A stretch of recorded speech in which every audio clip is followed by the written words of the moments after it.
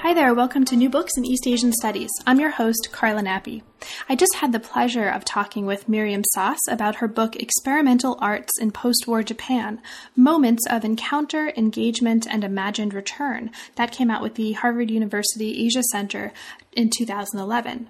Now, this is a book that looks at moments in the arts in Japan from the 1960s to the 1980s, the early 1980s, focusing, though, on the 60s and 70s. It's a book that spans experimental arts that range from experimental theater to film, video, photography, various forms of text, poems, etc., etc.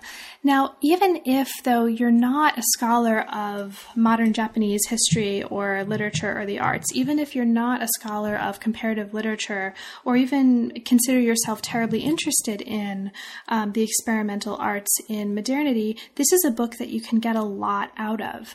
The reason for that is that the kinds of context that Sass is writing about explore themes that are of potentially very, very wide relevance to those of us working in or interested in any number of fields. The kinds of themes that are dealt with in the texts that she's looking at, in the people that she's looking at, and their work range from the idea of the fragment, the relationship between time and language, the nature of identity and the collaborative, etc., etc. It's really wide-ranging kinds of themes here that just have, frankly, given me a lot of food for thought, and I enjoyed the book tremendously. We had a great time talking about it, and I hope you enjoy. Hi, Miriam. Hi.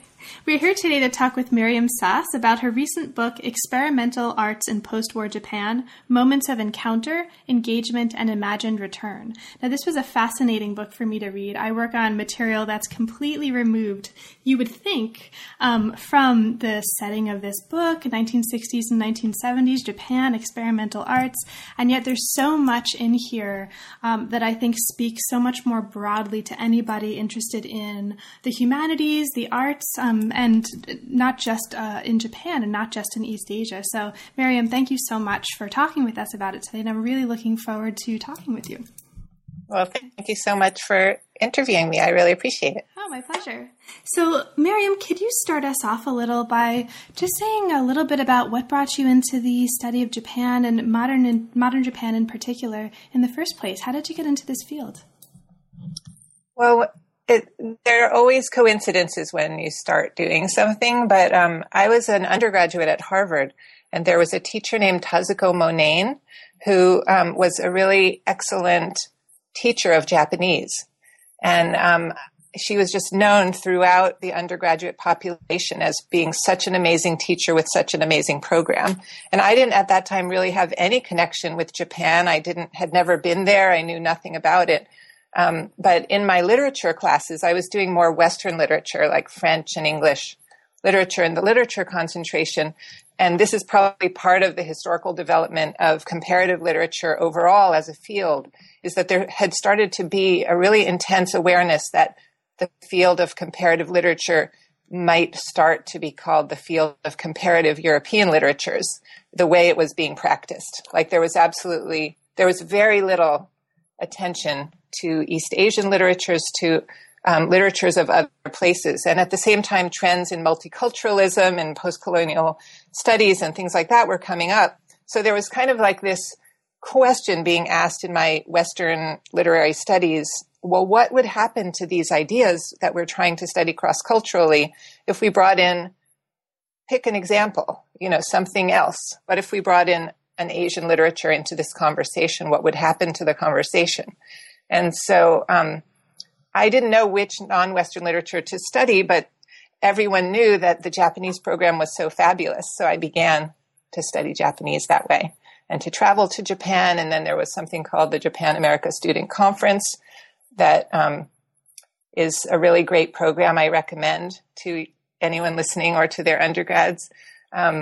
As a place where Japanese and American students run a kind of seminar together and explore topics they're interested in. So just gradually, little by little, not to mention that it was the bubble period in Japan. So there was a really good economics for getting fellowships to go to Japan and stuff like that. although there weren't, most of my classmates were trying to study words like keizai masatsu, like economic friction, rather than, wanting to read Akutagawa Ryunosuke. But the teachers had big minds and had us read Akutagawa also. And so that was kind of like my gradual entry into Japanese studies. It's so interesting how many people that I speak with, myself included, got into East Asian studies in some respect, and to study some field as a result of a language program or language teachers. So this is a little plug for the funding of language programs far and wide, because they really do help shape and sort of feed interest in the development of a field. Yeah. Mm-hmm. And there was also a program called the College Women's Association of Japan, where a bunch of educated Japanese women got together and decided they wanted to fund some feminist scholars to study Japan comparatively, like in a feminist or gender studies or sexuality studies kind of vein. And at the time I was pretty young and I had no idea what I was really going to study, but that sounded like a good idea. So that was part of how I was able to go over to Japan for my first year of study there. That's great. So if you think about that, like that I had no idea where I was heading with this, but there was this group of people with a big vision that were creating structures and institutions to allow things like this to happen. Now, even though you say you started off with not a clear sense of where exactly you were going, there's a really clear connection between this project that we're going to talk about for the rest of our time today and your previous work. Now, you mentioned at the beginning of the book that this project started out as an exploration of the relation between performance and memory in Japanese Japanese surrealism, right? Previous work on surrealism. So this work looks at performance in experimental theater of the 60s and 70s, but this grows out of your previous work in Fault Lines, Cultural Memory, and Japanese Surrealism. Okay, so can you talk a little bit about the transition between your previous work on surrealism and how you went from, or how you came from that subject to the current project that this book explores today? Yeah, some people sometimes talk to me about that, the way in which, like, wait, you were going to be a specialist on the 20s and 30s. You were going to be like a Taisho, early Showa person. And now you're studying post-war, and what happened there? We lost you in the Taisho period or something like that. And maybe I'll be going back eventually. But there's I guess, in the epilogue to my last book, I wrote about Buto dance.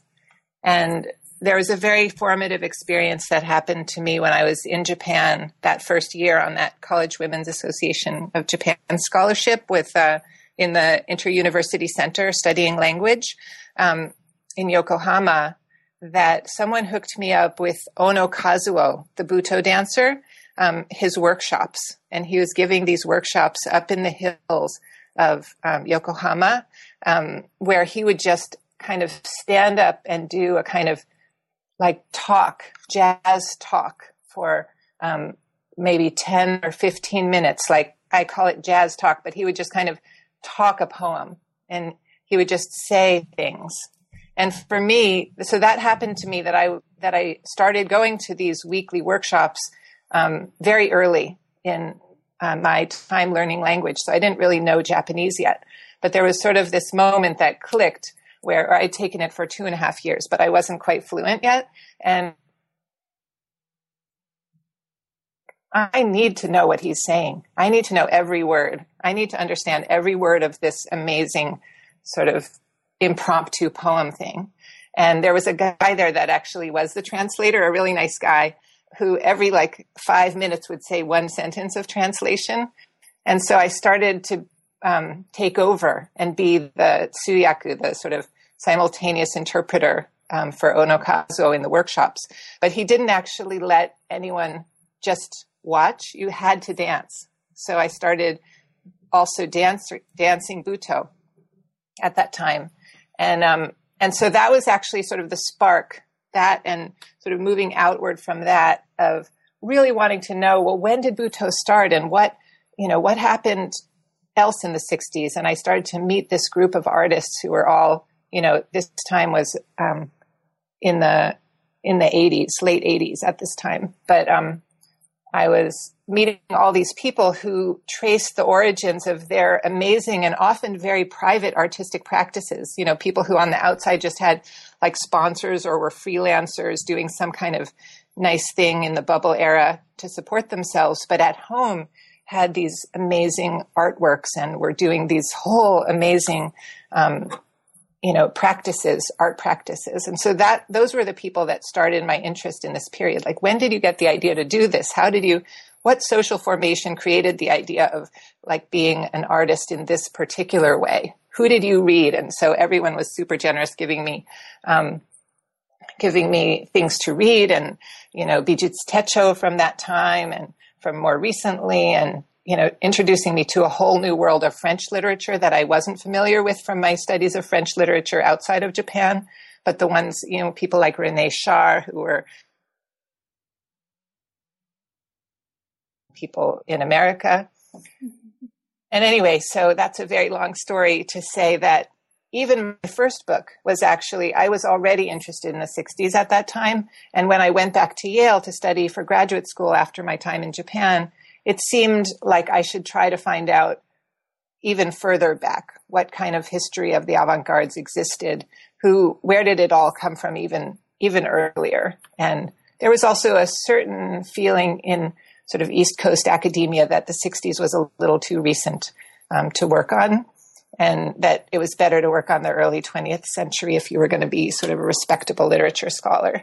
And you should know things from before. So there's not like a coercive push, but just like a sense that would be more appreciated. And so I chose to go earlier at that time. Now the 60s seems like a really long time ago, but, I guess in the 80s, it wasn't a very long time ago, in the 90s. So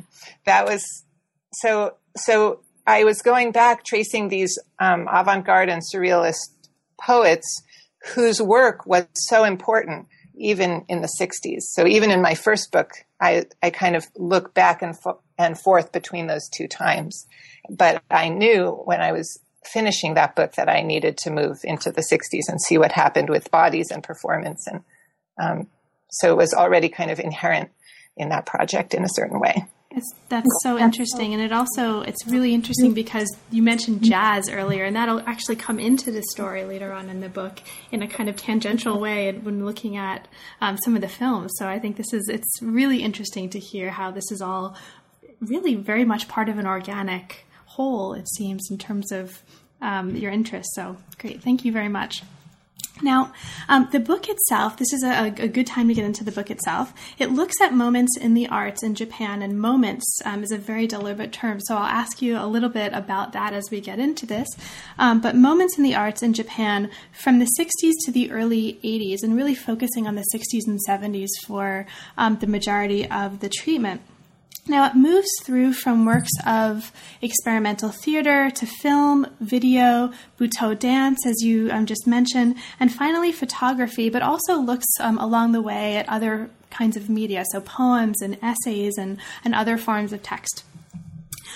Now, it's a fascinating piece of text and piece of literature and analytic study that really is trying, as I read this, and I think very successfully managing to not hold these kinds of boundaries of form or boundaries of discipline stable in looking at larger phenomena and larger sort of emergences within a cultural moment. So I think it was fascinating in that respect.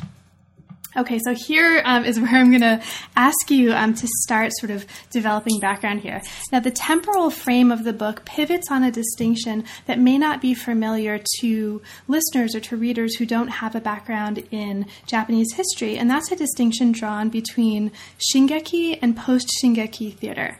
So in order to kind of set the foundation for looking at what this period of post-Shingeki theater looks like, can you talk a little bit for our listeners about these concepts? What is Shingeki theater and post-Shingeki theater, and what's kind of the major difference between the two?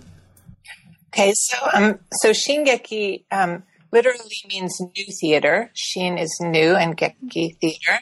And that term was used, so it's already framing itself as a new form of theater that in itself was avant-garde in its time, like in the 20s when the Tsukiji Little Theater was founded. And people in Japan started to depart from conventions of shimpa, the kind of melodramatic traditional plays, or kabuki, or all the forms of more traditional theater that had been central to Japanese theatrical tradition up to that point, also rakugo, and began to do things like Ibsen and Chekhov, translating plays from the West and doing it in a style that was very much Western-y style, like without full face mask makeup, but more sort of natural makeup, also very much sitting on chairs and drinking tea from Western cups, doing things that you would do in those plays. And at the same time, there was also there was a movement in film in parallel, trying to develop an indigenous or a local Japanese filmmaking tradition that would stand up to what was going on in the West, and a local indigenous theatrical playwriting tradition so there was sort of a let's make Japanese theater, as good as Western theater. Let's write our own plays. And so there were all these new plays being written in that style with dialogue, based on a script. And there were also many avant-garde types of things, sort of more constructivist works being done, or mixes of the two were being done in the earlier 20th century.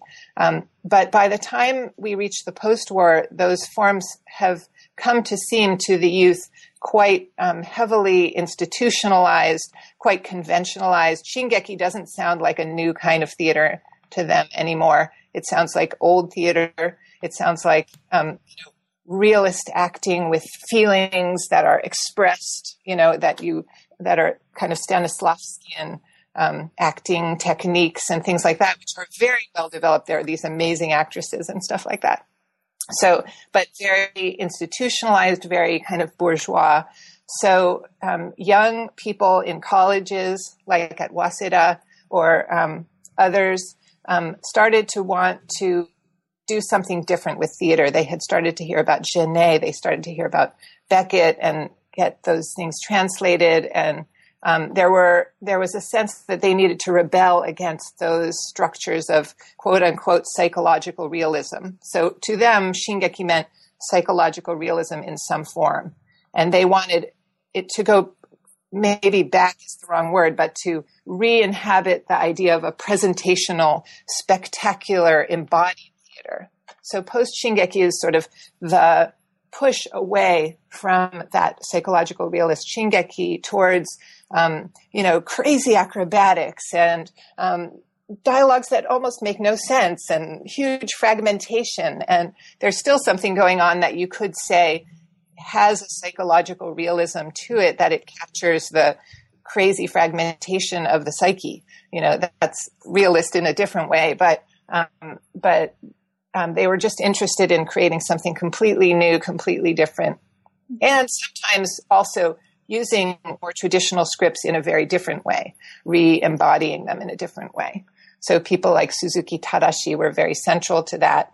Betsuyaku Minoru, who was writing these incredible scripts at the time. Zo is one of the first plays that kicks off that post-Shingeki movement at Waseda. And later, Terayama Shuji is someone who becomes really important to my writing about post-Shingeki, even though the late David Goodman, who's sort of the most prominent scholar on post-Shingeki, didn't really like Terayama. So he didn't really he's the one who actually coined the English term post-Shingeki. And he didn't really want to include Terayama in the canon of post-Shingeki. He liked post-Shingeki to be much more cleanly leftist theater, very, like explicitly political, totally. Karajuro was good with him. Very explicit political theater. Karajuro is someone who had Red Tent Theater in Shinjuku. And people, Oka Makoto is someone who really interested him. And David Goodman is someone who himself participated in these movements. He created a journal called Concern Theater Japan in English and Japanese, a bilingual journal in 69, 70, 71. At the time, he was in Japan doing this stuff. Also, Carol Fisher Sorgenfrey should be mentioned because she was also in Japan around that time working with Terayama directly. And but anyway, so David Goodman didn't really want Terayama in that canon. But over the years, because I kept bringing up Terayama in my conference presentations and stuff, he gradually, reluctantly was willing to admit that Terayama was in a different way and always exceptionally also part of Post-Shingeki.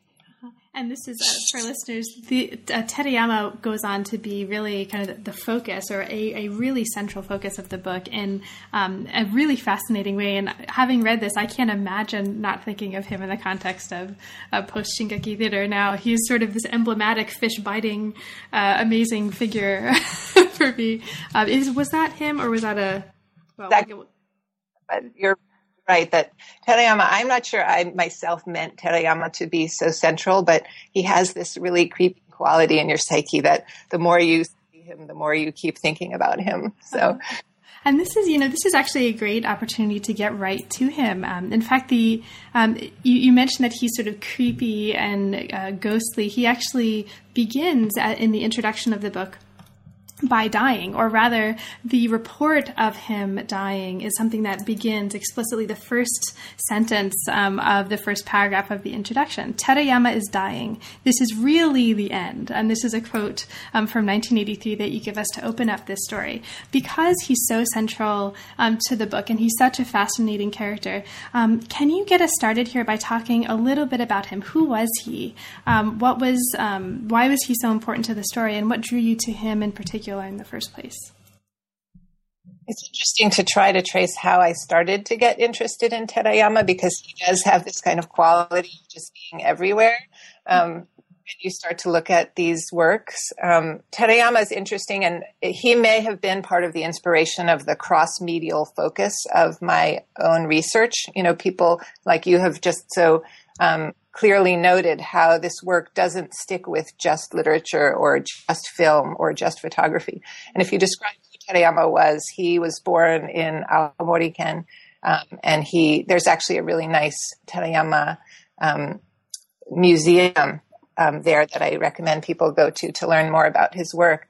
But he came to Tokyo and worked in so many different forms. He started out as a poet, but he was working in somewhat traditional forms, but breaking. So he actually was connected with Kitazo no Katsue, the surrealist poet. He had a big enough ego that in high school he was already willing to write this very famous, very established surrealist poet Kitazono in his VOW, his VOW magazine, and send a poem in and become part of the sort of in-group of that coterie magazine. And he was winning prizes and creating scandals. Were his poems too much plagiaristic because they were so intertextual, citational, or were they the radical newest thing ever?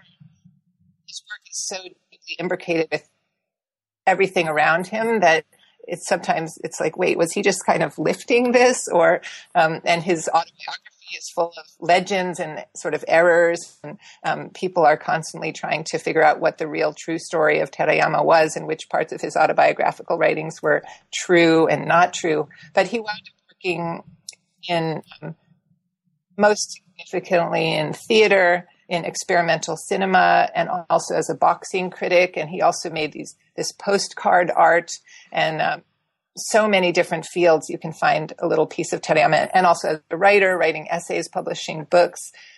So he had a really broad range across media and didn't seem to stand on that distinction, which is actually something that I noticed also in my artist friends that I met when I went to Tokyo way back when, that they tended to sort of do pictures and poetry and pottery and film, and it wasn't like, oh, you had to be trained in this to do it or something. It was like your vision was what was important, and you could bring it into all these different places.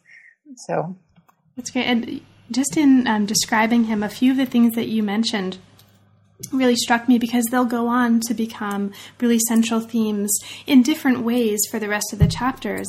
Just mentioning the importance of some idea of the authentic, or a concern with an idea of the authentic, a practice of citation, which we'll see coming up later, and also the importance of a practice that integrates and an idea of fragments and fragmentariness. And you mentioned this also earlier, and this is also kind of implied in the notion of a moment that you're bringing up in the book, and even in the title in the book itself. So I think in many ways, this is a great figure to open with, and this is really emblematic of many of the concerns that'll come up in different forms and in different sort of ways in the work of different people throughout the book. Yeah, there's a whole, Terayama has a way of pushing towards authenticity or asking for immediacy in his rhetoric. So he always wants everything to be a direct encounter and an immediate, transformation. But his actual practice is so much more mediated, fragmented, repeated, intertextual, much more. So seeing the tension between those two things in Terayama, I think, winds up becoming emblematic of what a lot of artists in this period were struggling with and working with rhetorically. And conceptual stuff like that. The culture of the copy and, what was happening. There were Xerox machines. The whole idea of copiedness was incredibly fascinating. And what did it mean that photographs and art could be replicated in a particular way that wasn't so much in the concept of art before? That set of concerns was really important to art historians as well. Mm-hmm. And this is also just personally coming from the field of history, which is my home discipline, and sort of the kind of conceptual concerns that I tend to think about tend to be in the practice of a historian. And all of these, or the imbrication of all of these concepts, the authentic practices of citation, the relationship of language and the possibilities of language for telling a story and for sort of constructing memory, working with fragments, and the kinds of texts also that for the scholar of these kinds of documents or these kinds of moments, and we'll get to that in a minute, come out of these sorts of performances. This is all, I think, really fascinating also to think about in the context of the kind of work that a historian does. And so I think this is really conceptually opening for people who sort of practice the craft of history as well. So that's just, as a side note, I really got a lot out of this for that reason. Now, this introduction in the chapter introduces Terayama, introduces his troupe, talks about the importance of the idea of an encounter, which also will be important later on. And also situates this within a broader context of the 1960s. Now, very briefly, because you mentioned that previous work on this kind of set of actors, or if not the same actors, then experimental arts and experimental theater in this period has focused on the importance of the political. And in different ways, an engagement with or refusal to explicitly identify with a political agenda or political agency comes up in this period throughout the works that you look at. Can you very briefly, if possible, if this is a reasonable request, and it may not be, situate what's happening for Terayama and his troupe within sort of the wider political and social sphere of the 60s? You mentioned 60s protests and things. Are there any really important aspects of this social, cultural, political sphere that readers sort of would benefit from knowing about in order to understand how to situate this within that larger social, political context? Yeah. So I guess, usually people talk about the 1960 protest against the Japan-U.S. Security Treaty as a really crucial formative moment, and it probably influenced me as well in choosing that as kind of my starting point. Because the truth is that in my previous book, I mentioned Jiken Kobo, the experimental workshop of the late 50s. And so you already could talk about the rise of a lot of intermedial and experimental artworks in the late 50s. And no one would protest and say you started too early or something like that. But for me, because of that particular moment of 1960, and that so many, also the Sogetsu Art Center had already begun its activities in the late 50s. And by 1960, the moment of the sort of most famous or among the largest protests against the Japan-U.S. Security Treaty, there was no one who could avoid doing something about that, either saying that it was futile and that it was pointless, or critiquing the way in which the different factions were not cohering well enough, or jumping in and saying, this is what we need direct action. So the whole idea of direct action, which is so important throughout the 60s in the arts in America and in Japan and in Europe, is intimately linked in its as an idea with the idea that there are these protests and there are these students taking to the streets and getting their bodies hurt, and you see on TV, and also not to mention the role of the media and TV and sort of making the consciousness of these things really available to many, many people. So, just seeing people bashing down the doors of the Diet building and, hearing about injuries and hearing about then memorializing events. And I think that although Terayama himself was mostly disengaged from the actual protests, and he really protested against a good guy, bad guy, kind of cops and robbers narrative, that narrative seemed wrong to him, and that, if you just claim you're a good guy and the police are the bad guy, then you don't understand that you've internalized these incredibly powerful structures of domination in your own psyche, and that you're actually obeying, even by disobeying, you're within a very oversimplified narrative that needs to be questioned and needs to be delved into on the level of sexuality, on the level of family, on the level saying, like, I love my mother and father and I'm loyal to them to the end, but I hate, the police. That's too simple for him. And plus he was very sick, so he was in the hospital quite a lot and was unable to participate in some of these things as well at times. So that particular note came from a time when he was in the hospital while protests were taking place. So going up through the 60s, people usually speak about the high growth economics of Japan. So that going up through the 60s, by the time 1964 is the Olympics in Japan. So there's this huge push to clean up Tokyo and clean up the streets and kind of make Japan presentable to the West. And that's something that comes up very often in artists' works, that they're in some ways making fun of this kind of sanitizing impulse that, or just kind of noticing the shame and the dark side of what is implied by the need to constantly clean up things and rebuild. And many of the avant-garde artists are actually interested in the dark and the dirty and the smelly and all the things that are trying to be shoved aside in the preparation for 1964 Olympics. And then as you go up through the 60s in this kind of incredibly schematic that I'm making here, and you're a historian, so you could in every month something different that happened. But going in 68, 69 and up through that time, there's an incredible emphasis on technological development, on economic development in Japan, so that Japan's economic growth, is one of the highest in the world at that time. And so you could say that thanks to that prosperity, there is some extra slack created for things like art, and for people to live as artists. They have enough food.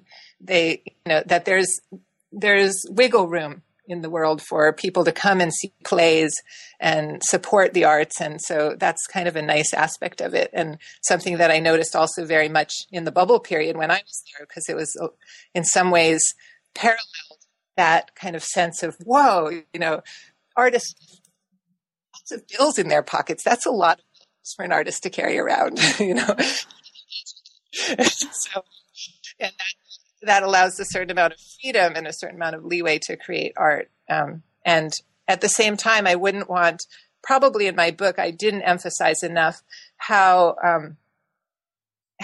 fluid the boundaries are between commercial studio productions and these avant-garde underground productions. There's actually quite a lot of movement of every artist between the kind of studio or publisher run or corporate connected art forms, and which they are using to support themselves, and the sort of underground stuff, which is also probably supported in most cases, like if you think of Sogetsu Art Center, supported by Teshigahara's father, Teshigahara Sofu, because of his empire, his son is able to launch this incredible art venue.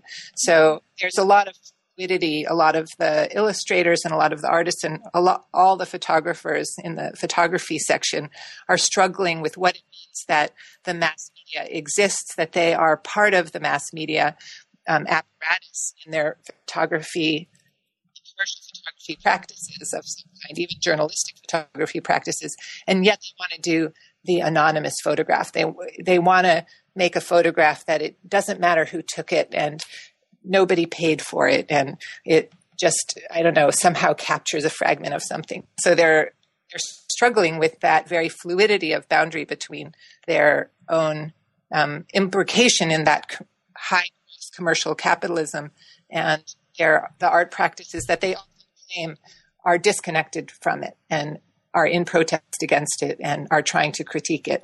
But there's quite a bit of movement between the two. Mm-hmm. Great. And the bringing up the fluidity of boundaries brings us, I think, very nicely into the next part of the book, and the first chapter, which looks at one of the works and one of the figures that you mentioned briefly before. This is Betsuyaku Minoru. And his play Zo, which is from 1962, and which launched, or is said to have launched, the post-Shingeki movement. This is a fascinating account. This is a fascinating seeming play, which I've never had the benefit of seeing, but I'm completely want to learn everything about now after having read this chapter.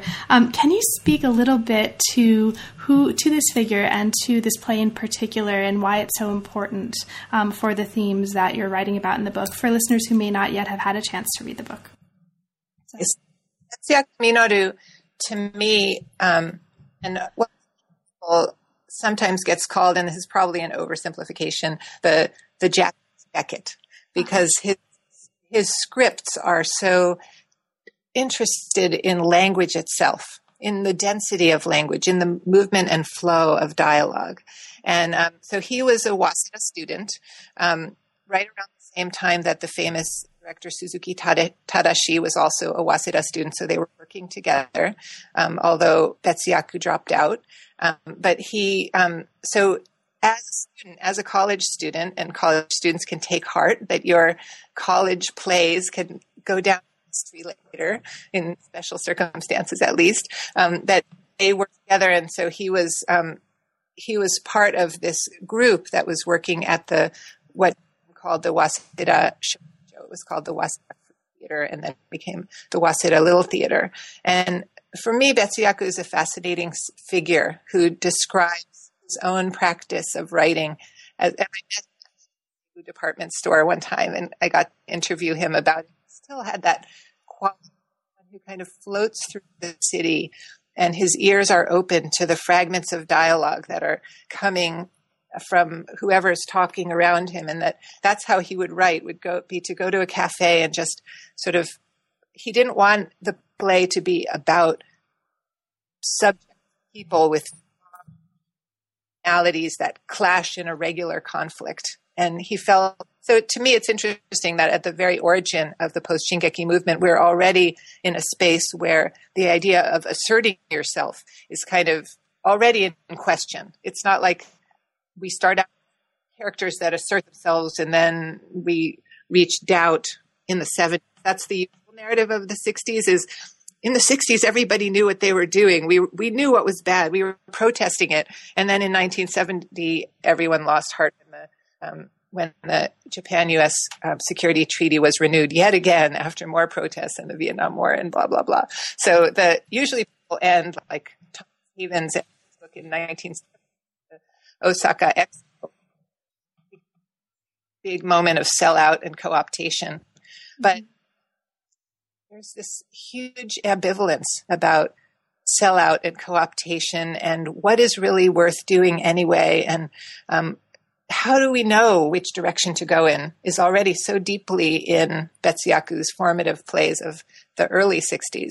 And so that's something that I wanted to really take notice of, and particularly in Zo, where it's about the aftermath of the atomic bombing. And the character, the main character, is an invalid who's affected by, he's a hibakusha, a victim of radiation, who's affected by atomic bomb disease, and he's in the hospital. And so it's very explicitly has historical quality, but it's also, and he wants to show their witness, but the play itself frames him and his nephew as his nephew doubting that this is at all possible, and himself also doubting maybe he isn't up to the task of conveying what really happened. So maybe that connects for me to the sort of original formulation of the book about memory and its expression, or the passing down through the generations, trying to express historically from one generation to another, and what is expressible, or what to try to express and explain in the present what the past means, and how the next generation never quite takes it right. Maybe you're just showing off or something. Now, this actually, mentioning his working habits, and you mentioned later in the book that this fact of him actually sitting in cafes and incorporating chance conversations that he overhears into his scripts. This raises for me one of the really fascinating aspects of this kind of work, which is the textual inscriptions that come out of these kinds of performances. So in the next chapter, you talk more about Terayama's performances, and so much of this kind of experimental theater was bound up with the embracing of spontaneity, of sort of bringing non-planned audience elements into the actual performance and the actual happening or encounter. This raises, at least from the perspective of a reader, really interesting kinds of questions and ways of thinking about what it means to study this from the perspective of a scholar in the 21st century now. And so I wanted to ask you a little bit about the nature of the scripts of these performances as texts that you study to get a sense of what happened in these performances. And so can you speak a little bit to that process for you? How does the nature of this source material and its relation to this kind of ephemerality of this performance shape the kind of story that you're telling here? And what is it like to both access and also work with these kinds of inscriptions to create this story of ephemeral performance? And it speaks to the kind of materiality of the, which think about. I think if you just let that hang, it might be the microphone might work a little bit better. Yes. Anyway, that's a great question, because what we're left with are really accounts, textual accounts, either newspaper reviews or critical writings about these performances, or in some cases, and the cases where I do a or textual reading, there will be a video that was taken at one particular performance, and I'll tend to use that but knowing that actually it was reiterated multiple times, and each time would be different. There's even, in certain cases with Terayama video, which has the script, like the case of 100 Years of Solitude, Hyakunen no Kodoku, there's a video with a book. The script book actually completely perfectly matched the video, like it was taken maybe from a very slightly different version. And there was some direct interaction with artists and artists' relatives that was required of me in order to obtain sometimes pirated materials that I could work on, or material that's very rarely in circulation. So there is a difficulty for me around telling the stories, because I am very much trained in textual reading and close reading and kind of hermeneutic reading, where we take the object, the work, as a kind of a text to look at. There certain benefits in trying to understand the philosophical ramifications of what's going on at a deep level and not just skimming over the surface with the pieces that would have been common in every performance. So I tend to delve into actual dialogues that are written down after the fact from often improvised performances, but the improvised performance, sometimes there would also be improvisation very on the level of the text. So the authorship is not so much Terayama as his troupe who are making up some of these words. And so that is posed difficulty, and I try to be sensitive to that, both on the level of production, that the production would change and shift from time to time. And I have a lot of notes that you may or may not have noticed where I'm saying, like, in New York, like this, Amsterdam, it was like that, and I'm working on the Tokyo version or something. And if you want to hear more about the Amsterdam version, read Steve Ridgely. And if you want to hear about New York version, read Carol Sorgenfrey. And so it's kind of curious that we have multiple people working on multiple versions of it, in which the story comes out slightly differently in each Terayama, like in the story Mink Marie, Kegawa no Mari. But so for me, I need to balance that. So on the level of production, the fact that there were improvisations, but still wanting to take seriously the sort of close reading of the version that I'm working on. And then at the same time, realizing that at the level of reception, often something like 100 Years of Solitude, there are these 5 stages, and a real human, regular, normal audience member wouldn't actually be able to absorb all the stuff that's going on at the same time. Sometimes it's sequential and it would take turns, but sometimes there would be things happening simultaneously or too far away for you to really see. And that circus-like quality was something that Terayama was very much going for as a philosophical expression of his point of view about experience itself, that there's always sort of too much going on for any one individual to grasp. The only way to grasp all is to pull together the collective memories of all the people, which you can sort of never do, even though it would be. Right. And that presents a really fascinating kind of problem for the person trying to study this, because when the very nature of the product is meant to be fragmentary, right? When it's sort of embedded in the very nature of the performance that no single audience member should or is going to be able to experience the whole work as a totality. And in fact, the whole work, what that even looks like, means something different depending on where you're sitting. Then how do you, from our perspective now, write about this in the spirit that actually kind of preserves that or takes that seriously, but also gives an account of it for a reader who wants to know the whole story, right? So it's fascinating to think about this from the perspective of methodology and the perspective of our positionality with respect to these texts.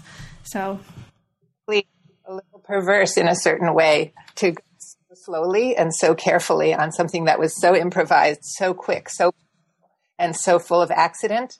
That, like, when I interviewed the Buto dancer Tamano Koichi, when I was doing my writing on the other Buto dancer who he worked with as a disciple, Hijikata Tatsumi, I was reading these writings that are now published in a Zenshu, and Tamano was like, he was just fooling around.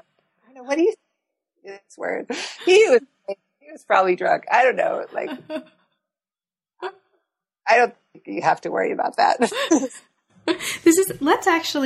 There's a ton of material for listeners who haven't had a chance to read the book, or even for people who have. There's a ton of material in these early chapters in this first part of the book that goes into much more detail about these plays, about experimental performance, about Terayama. But in the spirit of sort of moving to some of the later material in the limited time that we have left, let's actually move to Buto dance for a moment. This marks part of a series of studies in part 3 of the book. So part 2 of the book is a kind of theoretical interlude that looks at theories of encounter. And these are theories of encounter that span some of the people we've been talking about, some others that also bring in some of the theoretical interlocutors like Benjamin, who is so central to the way the actors here, and I mean sort of historical actors, not just literal actors, are thinking about issues of encounter and embodiment and crime and contagion and all kinds of other things. So after that, we get to part 3, which looks at experimental film, photography, Butoh dance, and other kinds of writings in a way that interrogates or that looks at how all of these different media kind of work together to interrogate notions, among other things, of home, of origin, of return. Okay, so Butoh features in one of the chapters in this section. And so since you mentioned it, let's talk a little bit about that. First of all, what is Butoh? For listeners who may not know anything about this, can you talk a little bit about Butoh and why it's so central to this set of issues that you're grappling with in the book? It's a form of experimental dance. Sometimes people trace the origins of it to Ono Kazuo, the dancer who I studied with, and Hijikata Tatsumi, who had already died by the time I arrived in Japan.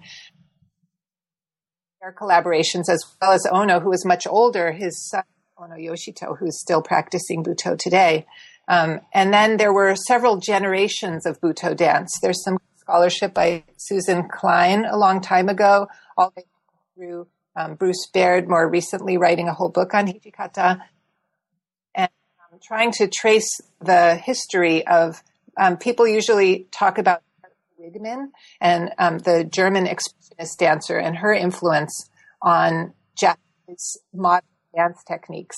So some of like Hijikata and were trained in Western dance styles, but then they were innovating this much more improvisational, much more messy style of dance that involved looking into violence, looking into sort of the dark underside of bodily excretions and things like that. And so in late 1959 is usually sort of posited as the origin of Butoh. So there are multiple generations of Butoh dance then. So most might have Sanjuku, the group that paints themselves all in white. These days when people think of Butoh, they think of people whose heads are shaved and whose bodies are painted all in white and who are moving very, very slowly on stage in a very aesthetically beautiful manner. And maybe from the ceiling, beautiful, organized and well-produced light from the side, maybe pink. But Butoh that I'm talking about from this period is much messier, much sort of looser in its choreography. And at the same time, I look at writing Hijikata all through his life, which he also has these wonderful Butoh notebooks, some of which are now available in sort of reproduction to purchase, where he would stick paintings and write scribbles next to it and kind of make these little collages that were the generative source of some of the ideas for the dance. So to me, this dance is also deeply textual, and I totally can understand that people would want to study it mainly as a bodily movement form.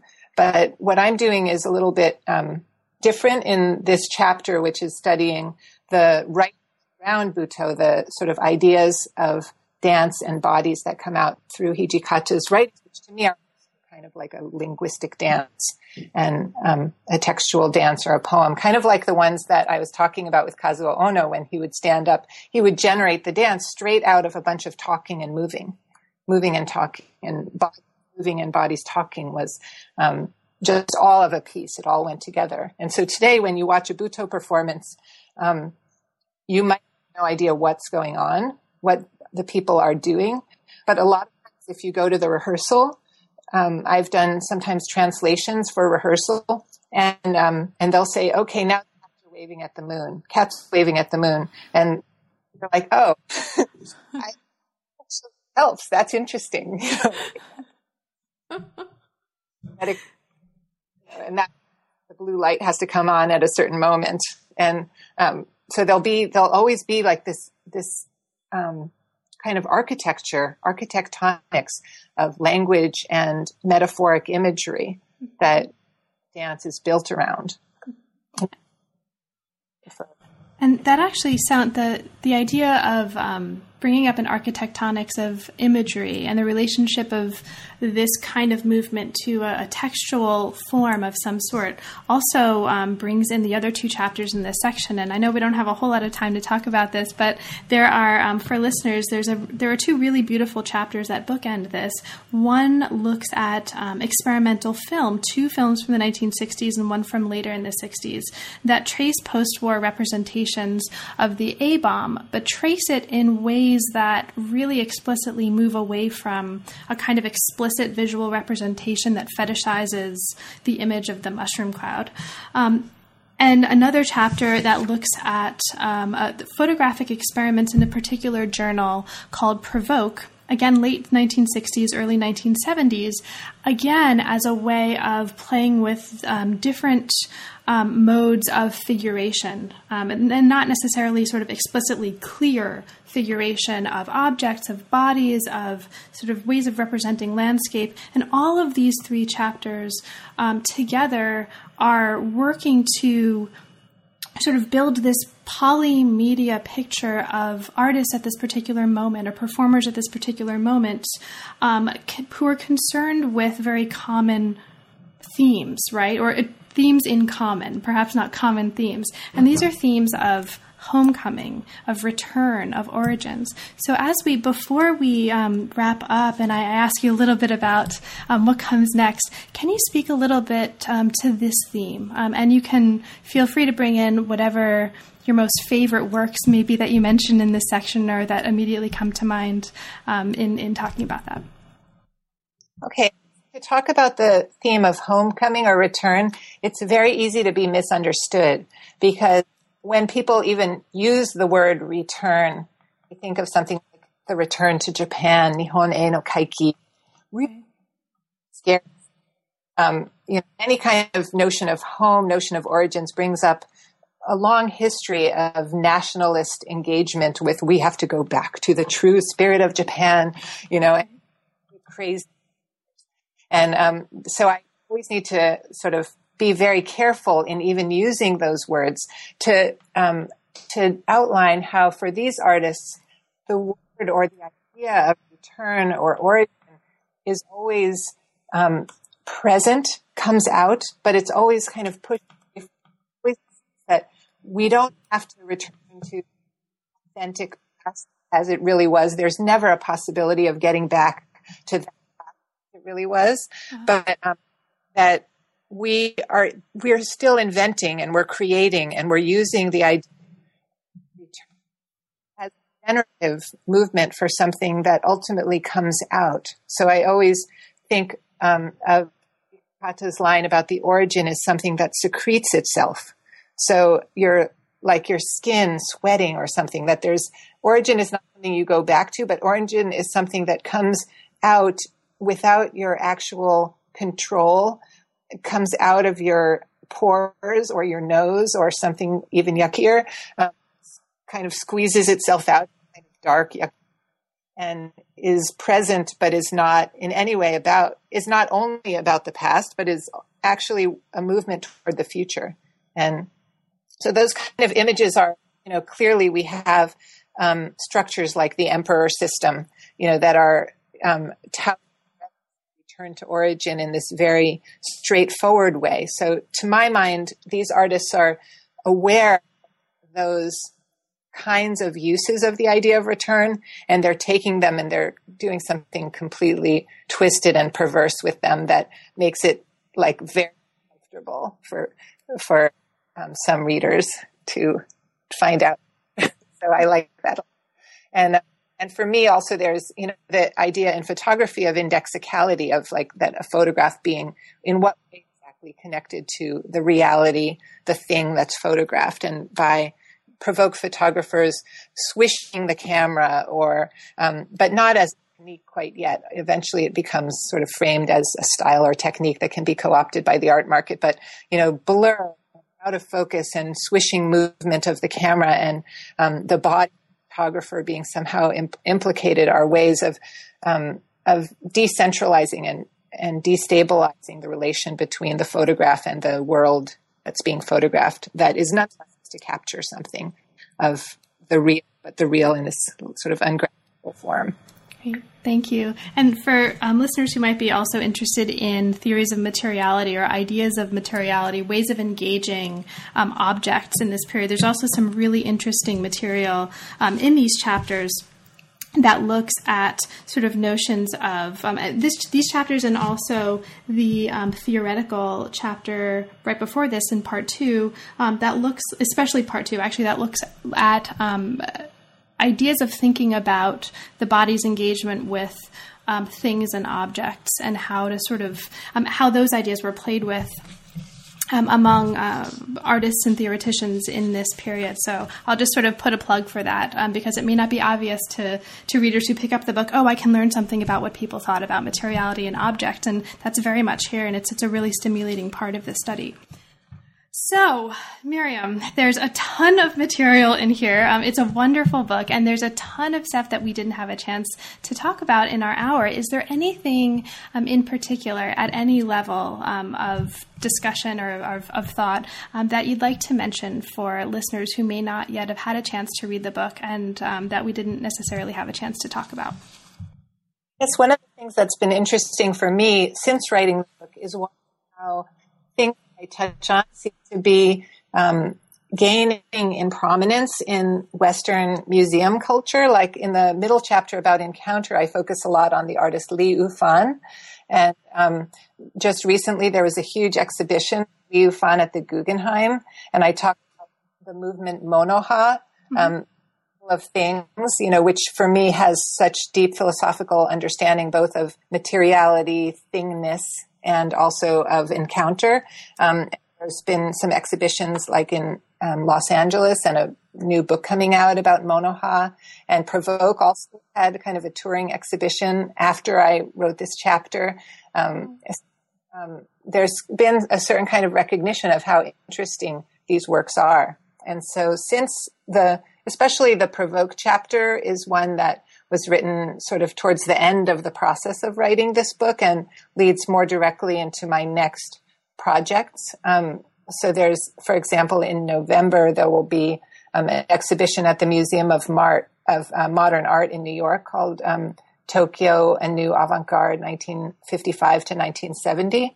I have been helping with that works on the kind of intermedial quality of the experimental arts of this period. And that has a book coming out. And so I'm moving sort of in the direction of photography, intermedial technological experiments, and also cinema media studies kind of versions of these questions. And so it'll be, anyway, I just want to mention that because those are some of the things that are coming up.